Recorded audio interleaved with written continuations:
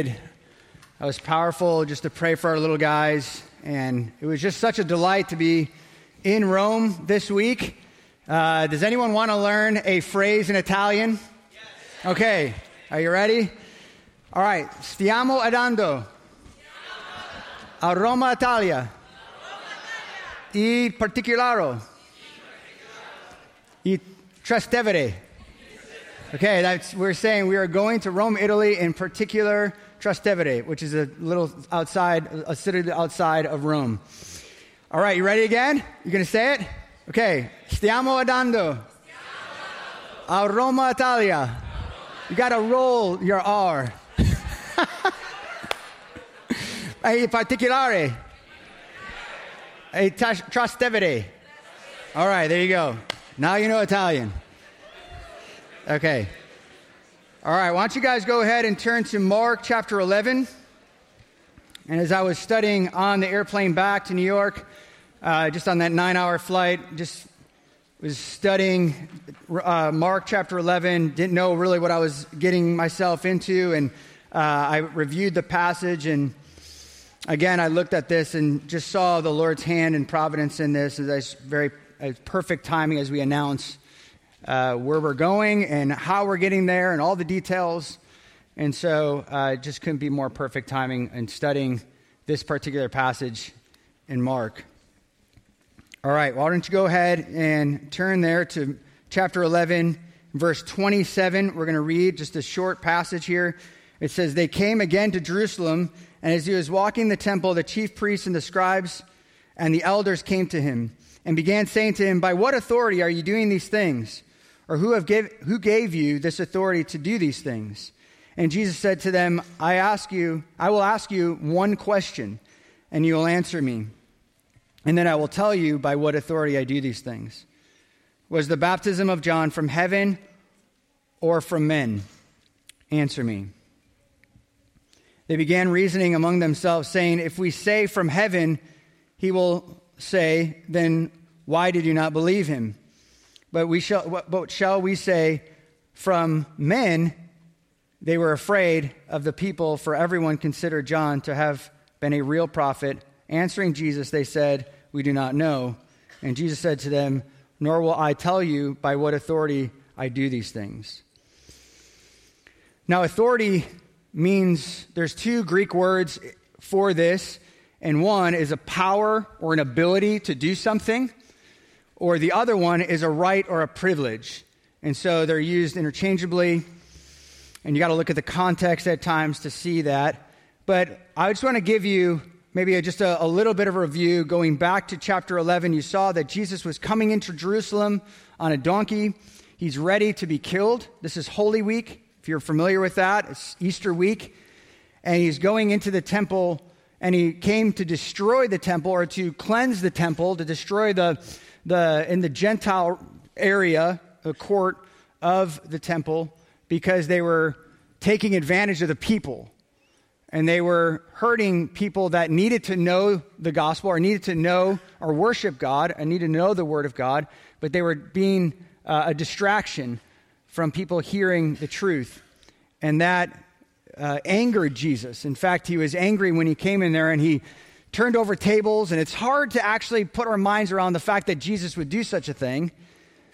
But he was passionate about you knowing who God is in a distracted-free environment, clutter-free. But the religious people, they cluttered it, and so they made it near impossible for people that were in the nations to come and hear the word of God and to worship him freely and rightly. And a couple of things, I have 3 final points towards the end that I want to share with you guys, but if you just are following along, there's a pretty simple outline here. But number 1 is Jesus continually affirmed his authority.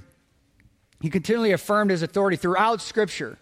He did this. In Matthew 28, very familiar passage, he says, "All authority has been given to me in heaven and on earth." Another way he says it is in Matthew 11:27, "All things have been handed over to me by my Father." John 3:35 or 13:3, "The Father loves the Son, has given all things into his hand." Jesus has complete authority, and he will continually affirm that throughout the scriptures, and now the Pharisees are asking this, or the religious leaders are asking this, and they're saying, who has given you authority to go into the temple like that and do that? What makes a person do something like that? What right do you have to waltz into this religious building and do something like that and cause such a ruckus and such chaos? You don't really have a right to do that.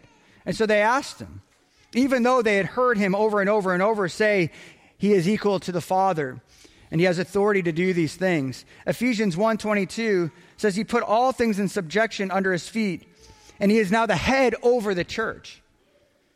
Philippians 2:9-11, God highly exalted him and bestowed on him the name which is above every name, so that at the name of Jesus every knee will bow, of those who are in heaven and on earth and under the earth, and every tongue will confess that Christ is Lord, to the glory of God the Father.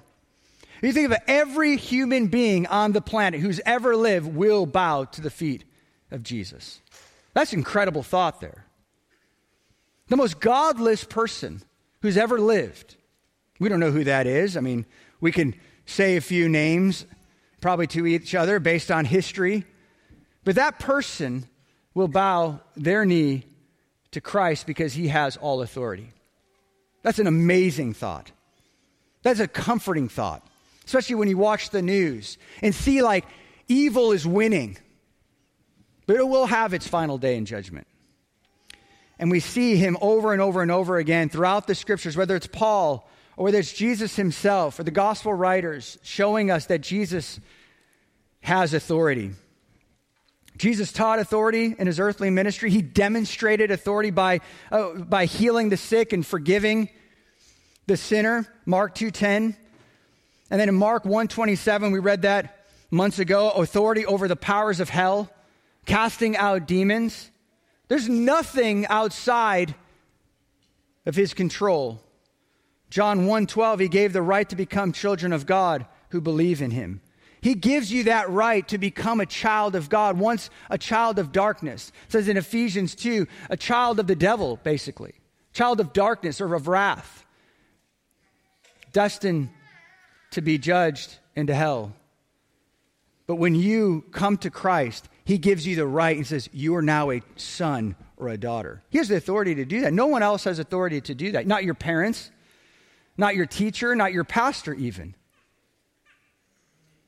Christ has the ability, the power to transfer you from a destiny to hell to heaven. That's incredible. That is incredible power. No one on the planet has that. John 7:37, he called people to drink from him and be saved. He has the power to call you, to win you, to soften your heart or to harden your heart. He has the power to do that. Matthew 11, if you remember that passage, he calls people in verse 28-30, he calls people to take on his yoke, which is light. No one else has the power to lighten your burden. Most of the people in this world are going to put more burden on you. Religion will put a heavy yoke on you. And the people got to see that. I've got to see that in Rome, the capital of the Catholic Church, watching people walk up the Scala Santa on their knees, hoping to be saved, because they believe those are the very steps that Jesus walked up in Jerusalem with Pilate. The hopelessness. But Jesus alone has the right to forgive you of your sins. It is not crawling upstairs on steps or giving money or believing that somehow that'll give you some sort of indulgences to get your family members out of purgatory. It's either heaven or hell. There's no middle ground. And Jesus has authority to save souls. John 10:18, he has authority to lay down his life and to take it up. He has the keys of life and death. Revelation 1:18, he holds the keys to life and death. And Jesus doesn't do this out of his own initiative. He's not just waltzing around on his own. No, he's connected to the Father. He's connected to the creator of the heavens and the earth. And that is so important to realize that he never has to ask permission to save anybody. He never has to ask permission to cast out a demon. He never has to ask permission to heal the sick. Jesus never had to ask permission to do anything because he holds the keys to life and death. He has full authority over our lives, over this world, over every leader, every demon, and Satan himself. That should be incredibly comforting to you this morning. You need to hear that good news. That God has given him authority, and Jesus has all authority. Now, what do we have here in verse 27? Simply, this follows the moment of Jesus changing, driving out the money changers. He came into the temple and he caused an absolute ruckus. Everywhere he went, he was like a tornado. Everywhere he went, you could see the effects of it.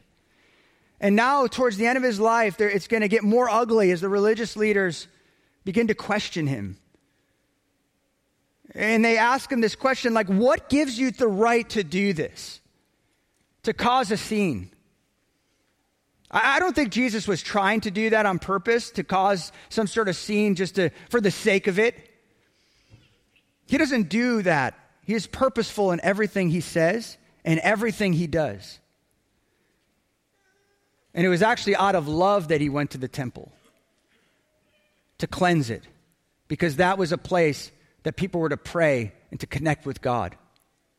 And they destroyed that. Their religion has destroyed that. As I'm walking around in the Vatican, just seeing that it's its own country. Christianity doesn't have a central location. The book of Acts shows you that. True Christianity has no central location, is decentralized. But every false religion in this world has a centralization, a capital, a hub for their religion. Catholics have Rome. The Muslims have Mecca. The Jehovah's Witnesses have their city. The Mormons in Utah. We don't. There's no hub because we are the temple of the Holy Spirit. When people meet us, they meet God. And wherever we go on this planet, they could see God. They can hear about God. They could see that demonstrated. The kingdom can be demonstrated. That's incredible. As I'm walking around in the Vatican, I'm just thinking, this isn't right. This isn't the way Jesus has meant this to be. The church is decentralized. They're all over the place. Their Christians are in a jungle where the gospel has never been heard.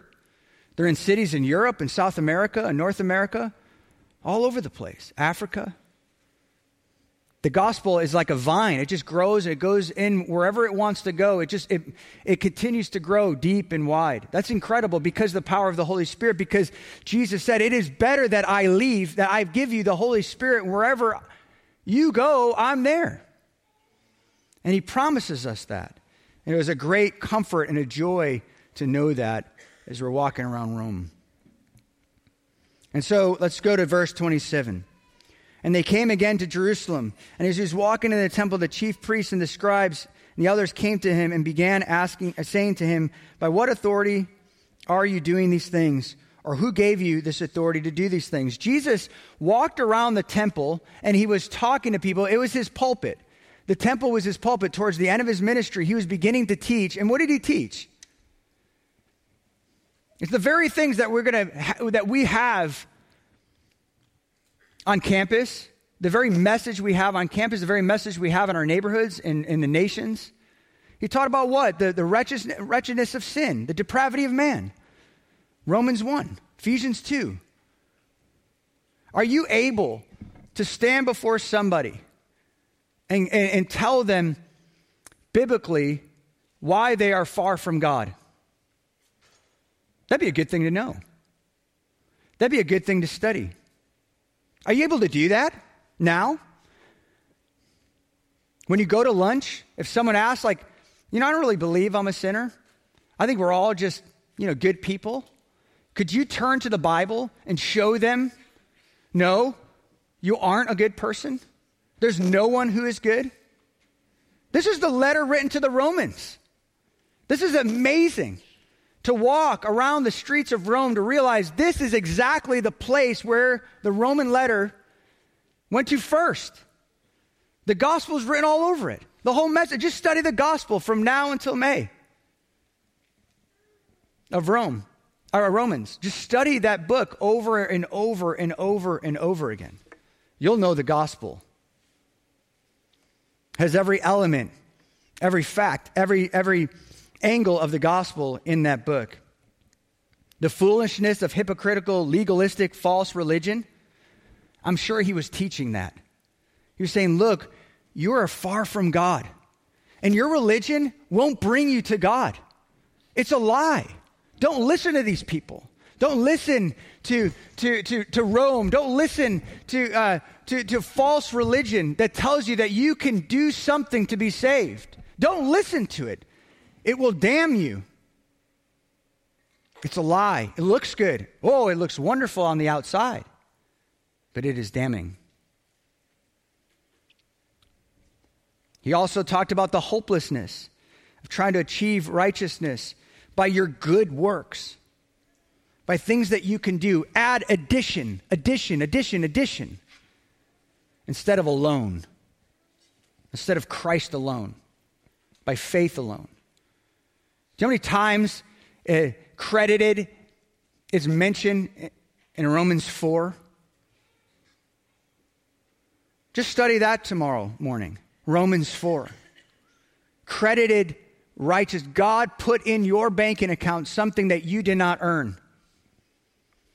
If you worked a job, right, the boss would pay you wages. He would give you X amount. If you work for Oviedo Lights this winter, Hunter's going to pay you thousands of dollars to put lights up on houses. It's amazing.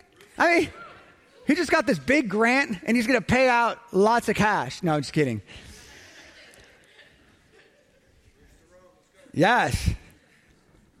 But he's paying you for something that you did. He's paying you for something you did. It's wages. And what does the Bible say? The wages of sin. Because you've sinned, God's going to pay you something. And that very thing is death. Hell. That's what you deserve. That's what you earned. And instead, when you trust Christ, he puts in your account something he did. Look, church, we are all saved by works. It's just not our works. It's his works. That's how we're saved.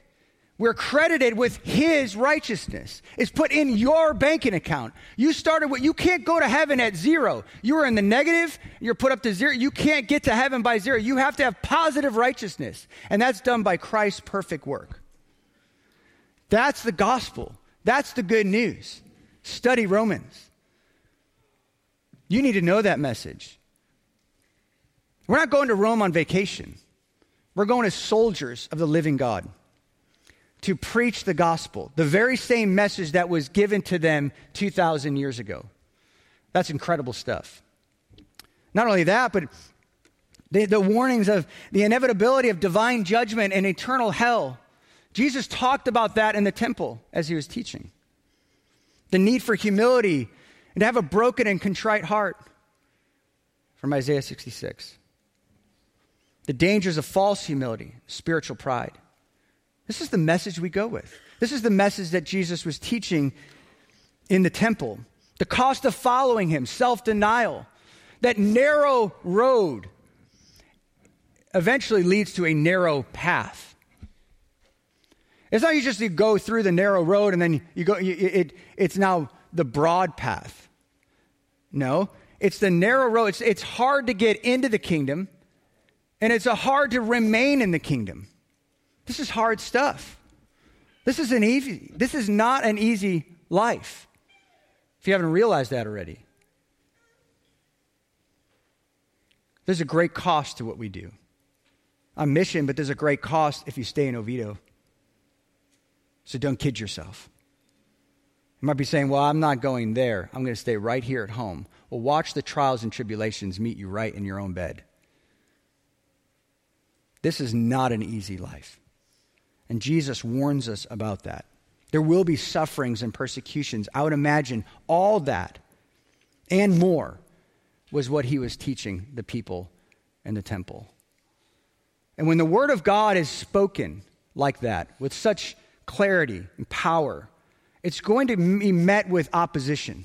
And it did. All of a sudden, the Pharisees and the religious leaders are like, hey, hold on a second. Let's just hit a little pause button here. What gives you the right to talk like this? What gives you the right to even be in this place? This is not your temple. This is not your city. You belong in Nazareth. No good thing comes out of that place. You don't belong here. This is Jerusalem. This is my country. We own this place, Jesus.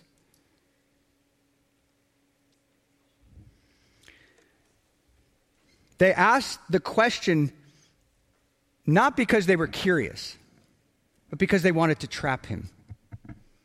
See, that's what religious people do. They can't handle the truth. So they must attack the truth giver. They must attack you. If they can't attack the truth, if they can't find a way to discredit the truth, they'll begin to discredit you. And that's exactly what they were trying to do. They weren't curious, but they already knew they were trying to set him up, some sort of attack on Jesus himself. Like, what authority do you have? Because we're about to arrest you if you make a wrong move. They knew previously that he had talked about his authority. They said he said he would come from God, but they wanted him to say it publicly, because once he said it publicly, they'd accuse him of blasphemy. They wanted to put him between a rock and a hard place. But in reality, they were the blasphemers. You can look that up in Luke 22:65. They were the blasphemers. Ironically, they were trying to accuse the Son of God for blaspheming, but yet they were. So we look in verse 29. This is Jesus' reply, and he says, well, I'll answer your question with a question. He wasn't being rude. I wouldn't recommend kids do that to their parents. You're not a rabbi. So one of your kids say that, like, you're not a rabbi. But that was a very acceptable practice for rabbis to do that. Jesus wasn't being rude. He wasn't being sarcastic. Although he would now trap them in something, and he wasn't just sticking it to them. Jesus doesn't do that. He does things respectfully. He shares the gospel, so to speak, the good news respectfully, lovingly, humbly. But he does ask them a question, and that's good teaching. Paul does the same thing. Should we just sin so grace may abound? The interrogative. It's a very good teaching tool. Makes you stay awake. He's talking to me. He's asking me a question. He's not just talking at me. So he asks him a question. He says, I'll ask you, and then you'll answer me, and then I'll tell you by what authority I do these things. So he's willing to do that. Was the baptism of John from heaven or from men? Now listen, he's basically equating himself. You remember, it's been a while since we looked at Mark 1. It's been a while. You remember John the Baptist? He's the first on the scene, forerunner for Christ, very well respected, the greatest of the Old Testament prophets. He's saying, look, is that man that was the forerunner of the Messiah to come, the one who is baptizing people in the desert and telling people to repent, the one who came from God? All prophets come from God, legitimate prophets come from God. Is he from heaven or from man? Did he do things on his own because he felt like it, or was he from God? Was he mandated by God to do what he did? Was he called? They were asking him that. Jesus was equating his ministry with John. So however they answered that question basically would give them the answer to the question that they asked Jesus. And so they had an option. They would either say from heaven or from men. From heaven or from men. If they said from heaven, what do you think would happen? Jesus would look at him and say, well, if you think that John's from heaven and you believe and trust what his message, which of course they don't, they killed him. In one sense of the term, I mean, it was Herod, but if they got their hands on him, they would do it. Because they killed the prophets, they killed Jeremiah, they killed the rest. There was blood on their hands. So if they said yes, from heaven, yeah, he's from heaven, yeah, he's of God, then Jesus would have a right to say, well then, you're responsible to believe me. And they would not do that. And so they said, this is brilliant stuff here. If we could only have the wisdom of Jesus. And then he said, well, it's from earth, it's from men. Well, they would get in a lot of trouble, wouldn't they? Calling a prophet of man is equivalent of blasphemy. So they're trying to get him on the blasphemy charges, not themselves. And on top of that, if you remember in Luke 20, verse 6, but if we say from men, all the people will stone us to death. And of course, they weren't looking to die that day. They were looking to commit murder, not be murdered. For they are convinced that John was a prophet. So they're screwed. They're done for. I mean, they're just like, we're just going to go home. Because that's what that happens every time when you're around Jesus and you're trying to make him look out to be a fool. And so we said, we don't know. But they knew. And so he exposed the hypocrisy that was in their heart, as well as he does to us when we're trying to get away with something. When we're trying to pull a fast one on God. So Jesus, in one sense, condemned them. His silence condemned them. In verse 31, they began reasoning among themselves, saying, if we're from heaven, he will say then, why do you not believe them? But we shall say from men. It kind of got cut off there. And they were afraid of the people. They had fear of man, not God. For everyone considered John to have been a real prophet. This is grace from Jesus. Do you not see his grace? Do you not see the opportunity for them to repent and say, you have an opportunity right now? He did not condemn them on the front end. He condemned them on the back end. Why? Because they said, we don't know. He says, oh no, you know. I know what's in your heart. What grace. I know it doesn't say that. There's no commentary there. But I look at that as, again, grace to these hard-hearted people. Because if you'd got that question right and said, from heaven, he would have said, well, why don't you believe me? He's like, he could have been like that one dad, right? I do believe, but help my unbelief. Help me. Oh, and Jesus would have been all over that. The Father would have been all over that. The Holy Spirit would have been all over that. Just as a child repenting. He'd been all over that. The burden of sin would have been gone. And instead they said, forget it. We don't know. And Jesus said to them, nor will I tell you by what authority I do these things. And then left.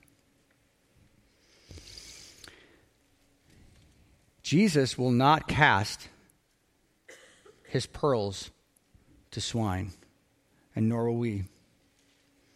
You need to know when to duck out of a conversation. You need to know when, hey, it's getting a little tough here. It's a little hard. They're hard-hearted. They're starting to, I can feel the tension here. I love these people. I'm going to give them one last ditch effort to repent. I'm going to plead with them. But there's a time when we say, you know what?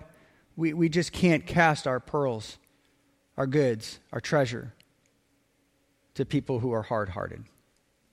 There is a time for that. And we will train you on that in the coming weeks, on how to do that. But I want to give you 3 implications here before we close. 3 implications. Number 1, you have authority.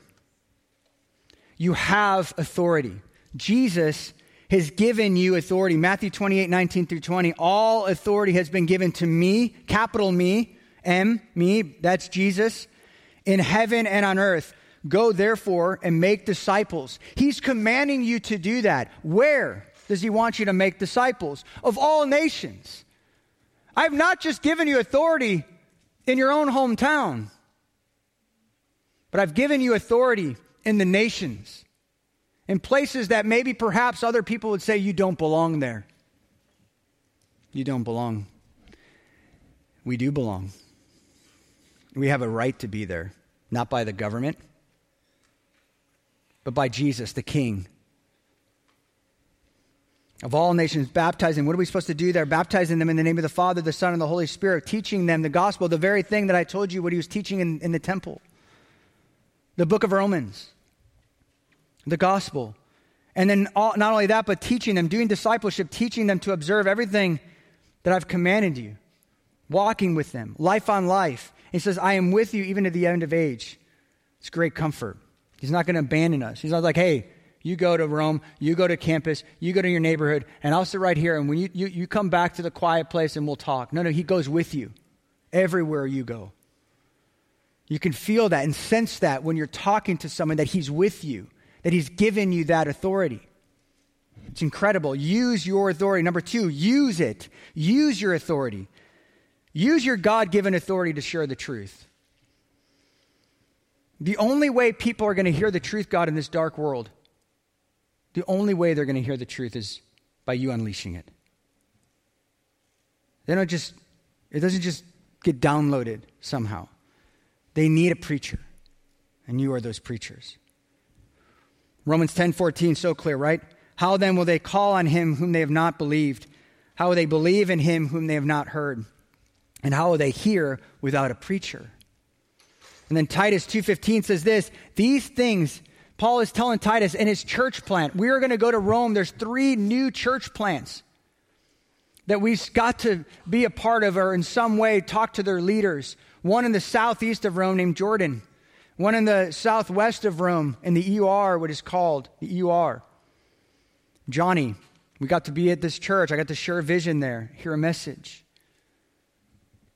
That was a lot of fun. And then also we got to be in Florence and be a part of their church plant as well.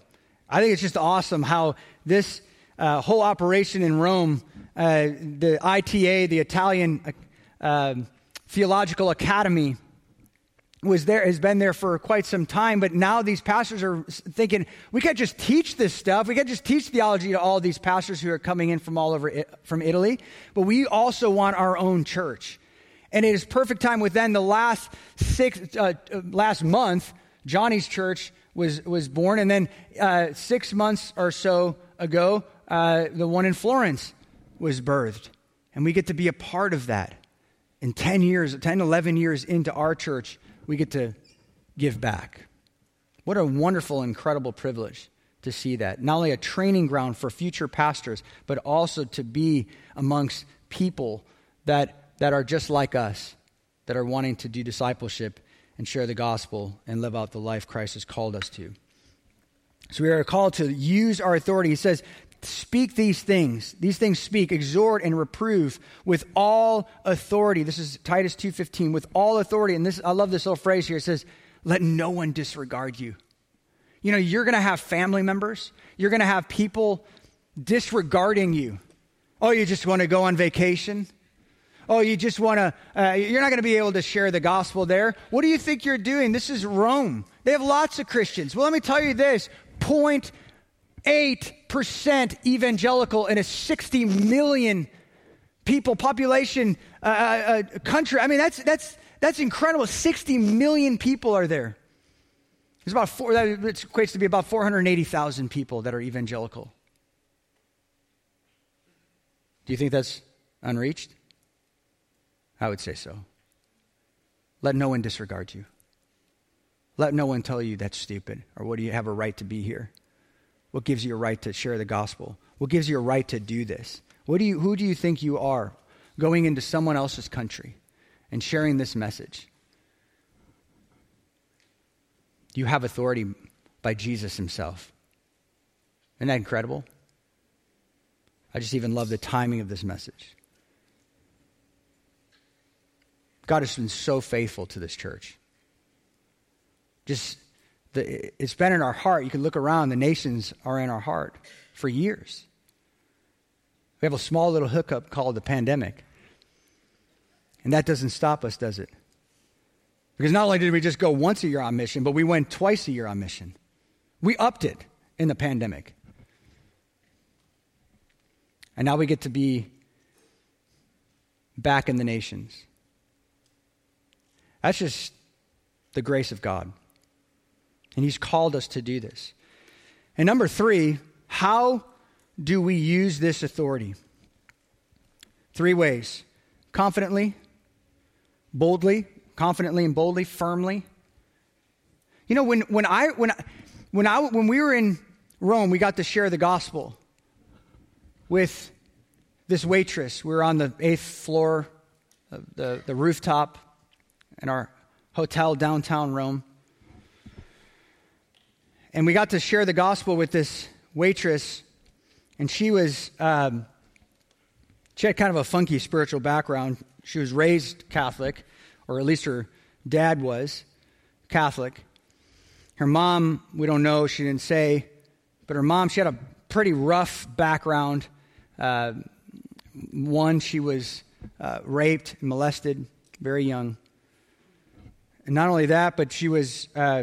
we were talking about how somehow we got on the topic of it was Halloween time, and she was talking about how her mom dressed her up as a princess in Italy, where they don't celebrate Halloween, and sent her dressed as a princess as a little girl, and she was made fun of in her classroom, all for the thrill of her parents.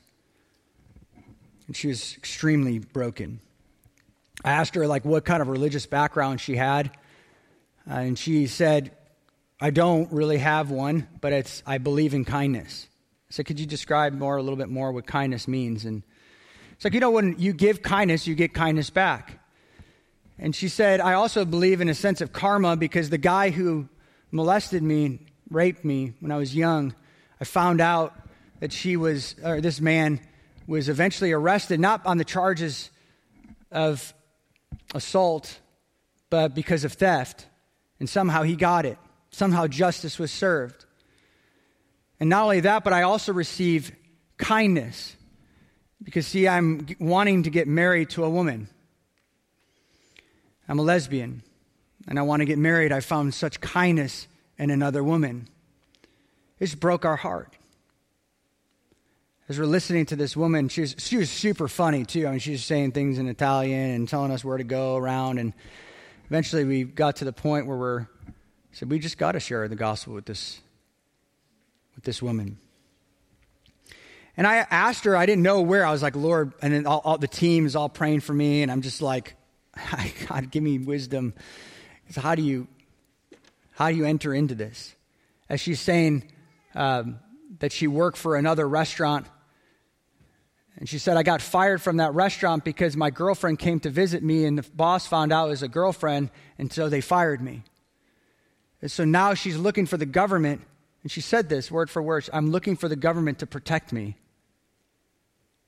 It's just getting darker and darker and more hopeless. Realizing what in the world? And I was just like, Lord, I need you. I know we have authority to do this. I know you want me to confidently share the gospel, but also he wants us to share the gospel not only confidently, but humbly, with respect, with gentleness. And he wants us to share the gospel in love, speak the truth in love.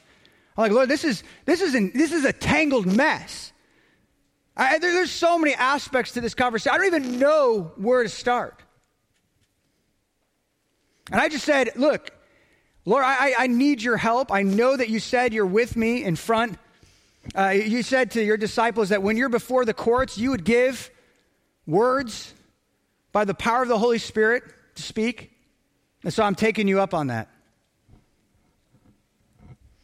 And I said, hey, I need to ask you a question. Do you think it's possible that God answered your prayer?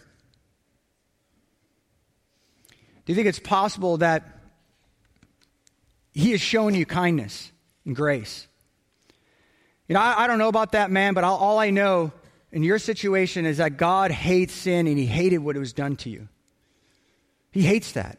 It's horrible what happened to you. It's devastating. I don't know how to, God knows how to fix that. But maybe perhaps God did answer your prayer. It's not karma.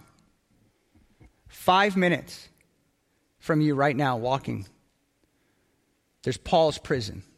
2,000 years ago, he died in this prison. He walked the streets of Rome. And he said something interesting in the book of Galatians. He said, whatever a man sows, he reaps. Those are words you can take to the bank. That was written here in this city.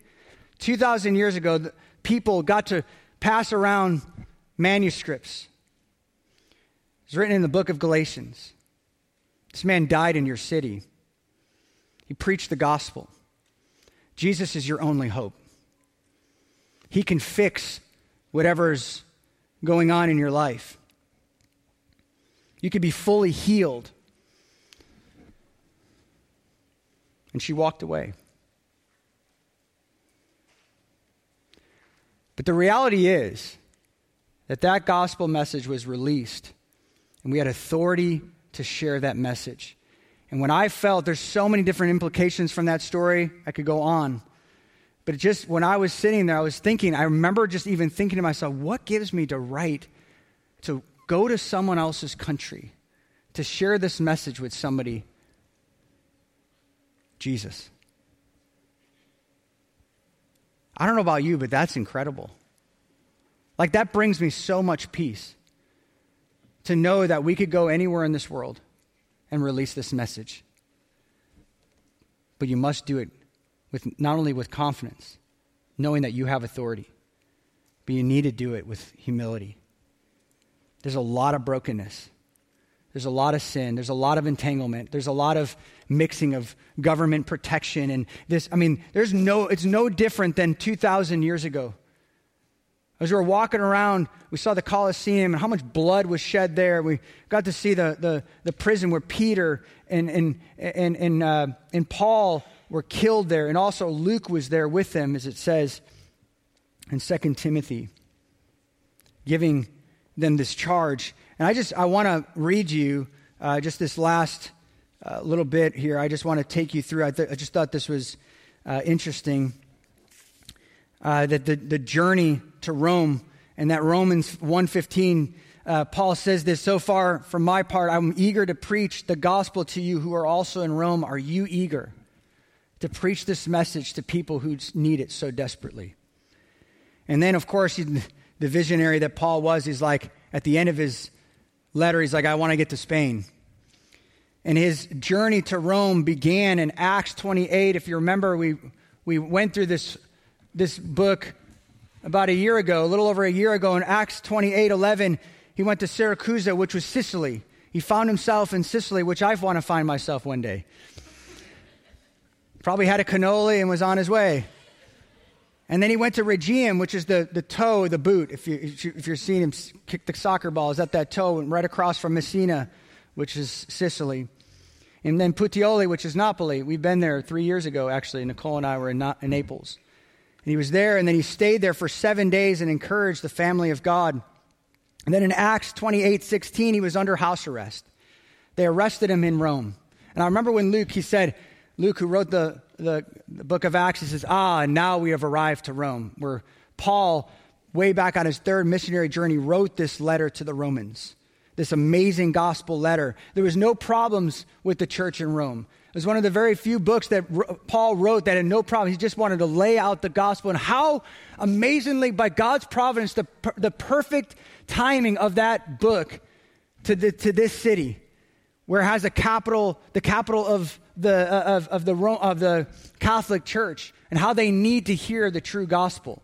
I mean, just thinking of that, I mean, there's just the providence of God, the incredible nature of who God is to give them this amazing book, amazing letter.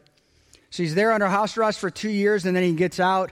But under that house arrest, he writes Ephesians and Colossians and Philemon. And he writes what is called the prison letters in Philippians. He writes these prison letters there under house arrest. It's not too bad, house arrest. He got to have some level of freedom.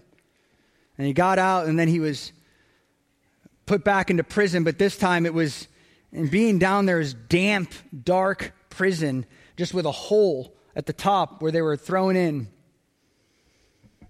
And he writes this letter, 2 Timothy, and he gives this last charge: I solemnly charge you in the presence of God. In other words, Timothy is saying, or Paul is telling Timothy, you also have authority. Jesus had authority. He knocked me off my horse in Acts 9, right? Gave me a new heart, gave me authority to do this. Now I'm passing this on to you. You have authority to go to the nations, to equip the saints to do ministry. I solemnly charge you in the presence of God and of Christ Jesus, who is the judge of the living and the dead, and by his appearing in his kingdom, preach the word, Timothy. Be ready in season and out of season. This world's going to be absolutely crazy. And it is. Reprove, rebuke, exhort with great patience, with humility, with love, with respect and gentleness and instruction. For the time will come when they will not endure sound doctrine, but wanting to have their ears tickled, and they will accumulate for themselves teachers in accordance to their own desires. They're doing that now. They're doing that in Rome, and they're doing that here. You can see that, how deceived people are. And you will turn away from their ears from the truth, and will turn aside to myths, superstitions. Hey, if you walk up these steps on your knees, you'll be saved. Couldn't be further from the truth. But you, Timothy, you're different because you have the truth. Be sober in all things. Endure hardship, and we will need to endure hardship. Do the work of the evangelist, and then fulfill your ministry. What's your ministry? Matthew 28. I have all authority has been given to me, and I give it to you. Make disciples of all nations. For I am ready to be poured out as a drink offering, and the time of my departure has come. I have fought the good fight, I have finished the course, and I have kept the faith. In the future there is laid up for me a crown of righteousness. He knew he was going to heaven,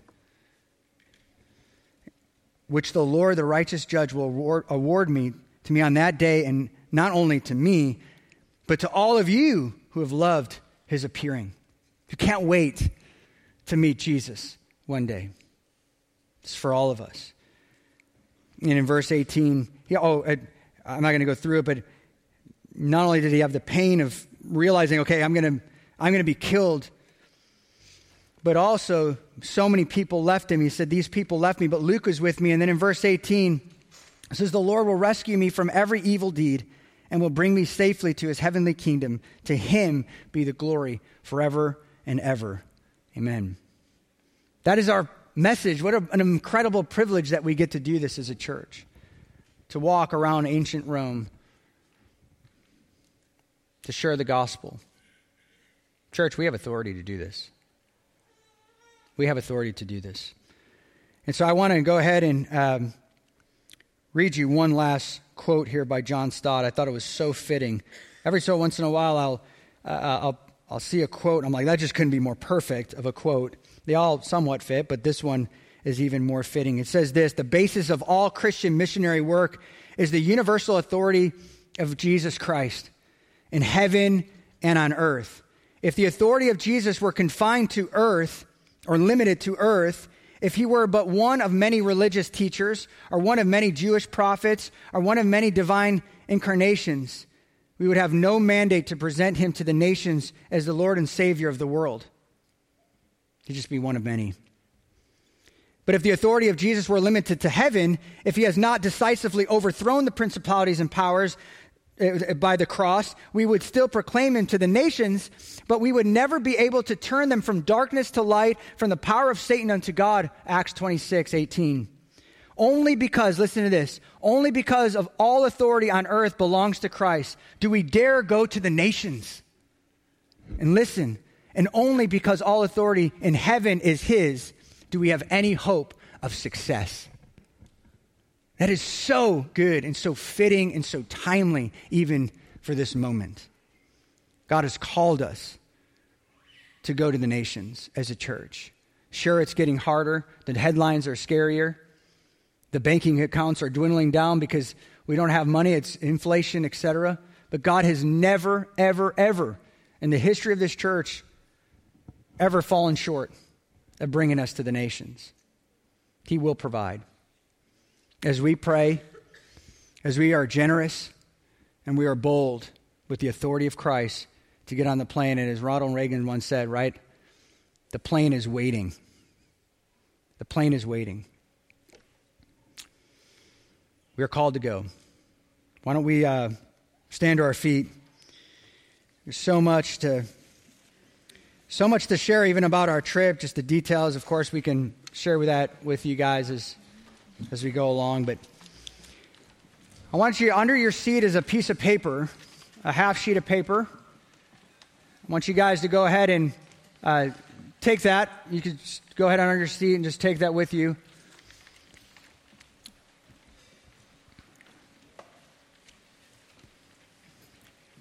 Bring this to Life Group this week. Take this in your times with the Lord, but bring it to Life Group, and you're going to write a few things on it, okay? If you want to go ahead and write it on there, you can, just to remember, but you can always go back to the podcast or YouTube and listen to this. But number one, what are you believing for this summer in Rome? What are you believing for? What are you praying for? Salvations? The fact that give me boldness, Lord, to reach out. Help me to learn the Italian language. To see Johnny's church thrive, Jordan's church thrive, the church in Florence thrive. And then number two, how will you be involved? There's 3 ways you can always be involved. You could do all of them, one of them, where there's no pressure. Number 1, pray, give, and go. Pray, give, and go. And the way little sub points and go is you can be a part of the base, which is 6 weeks, beginning in May 4th. Okay? May 4th to June 14th. 6 weeks. You could be in Rome for that long. And the crazy thing is it costs just as much or actually less than our trip to Japan 3 years ago, even with inflation. So I'm so thankful for that, to have to give you that amazing news, even though it is a lot of money, $5,200, but still, it's cheaper than it was in Japan. So if you did Japan, you could do this. All right.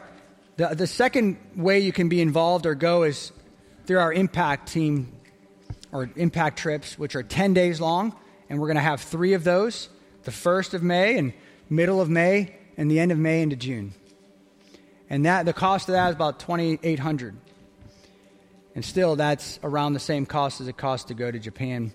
And so I know that might seem like a lot and steep, and I don't know how I'm going to do it, but trust God.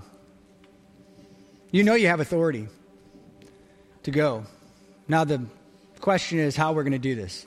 How are we going to do it together and being generous with one another. And parents, if you're with us, so many parents are with us with baby dedication, maybe parents visiting from other parts of Florida. We invite you to come as well.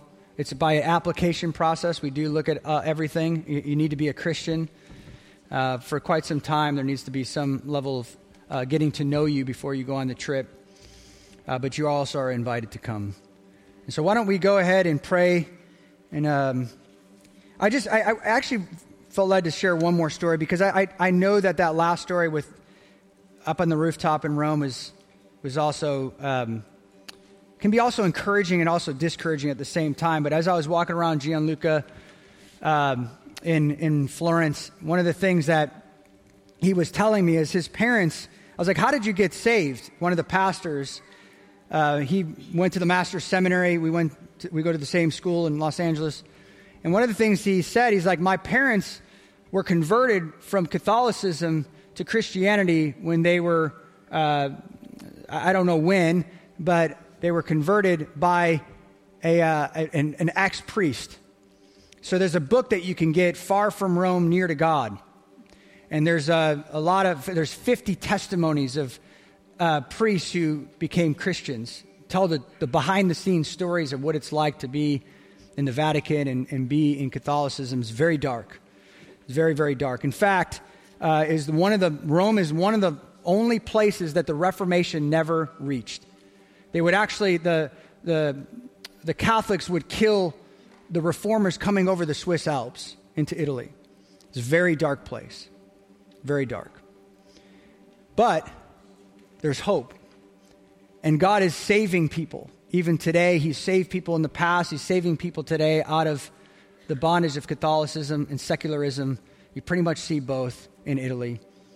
And so he was telling me the story. I'm like, how did your parents get saved? And this priest who had, you could read it in the story, but he had witnessed a lot of dark things in Catholicism and realized that, people are forced to pray to Mary and find salvation in her.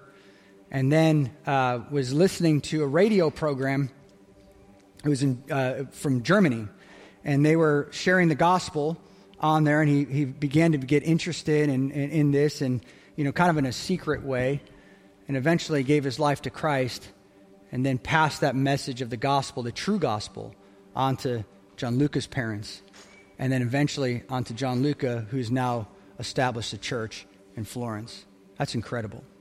And now we are a part of his story. He's doing a podcast all over Rome, just pouring into different pastors, and we would love to help him out. We're not going to Florence this time around. Most likely we're going to stay in Rome and focus our efforts there, put all our eggs in one basket to have fruit. But that would give us access to many other parts with partners in Turin, up in the north, near the Alps, Genoa, Sicily, Florence, and many other places, perhaps, who knows, Milano, and many of Venice, many different places in Italy. This is something we've been praying for a long time, church, that we'd be able to build long-term relationships with people like-minded that would last over the long haul. And so why don't we pray into this? I would love for everyone to go. I'd love for 150, 200 people to meet in Rome this spring, summer. That'd be amazing. But I know that it cannot be forced. You must hear the Lord draw you into this incredible opportunity to go. Amen? But it is exciting. It is exciting. All right? So, Father, thank you so much for giving us this incredible opportunity, for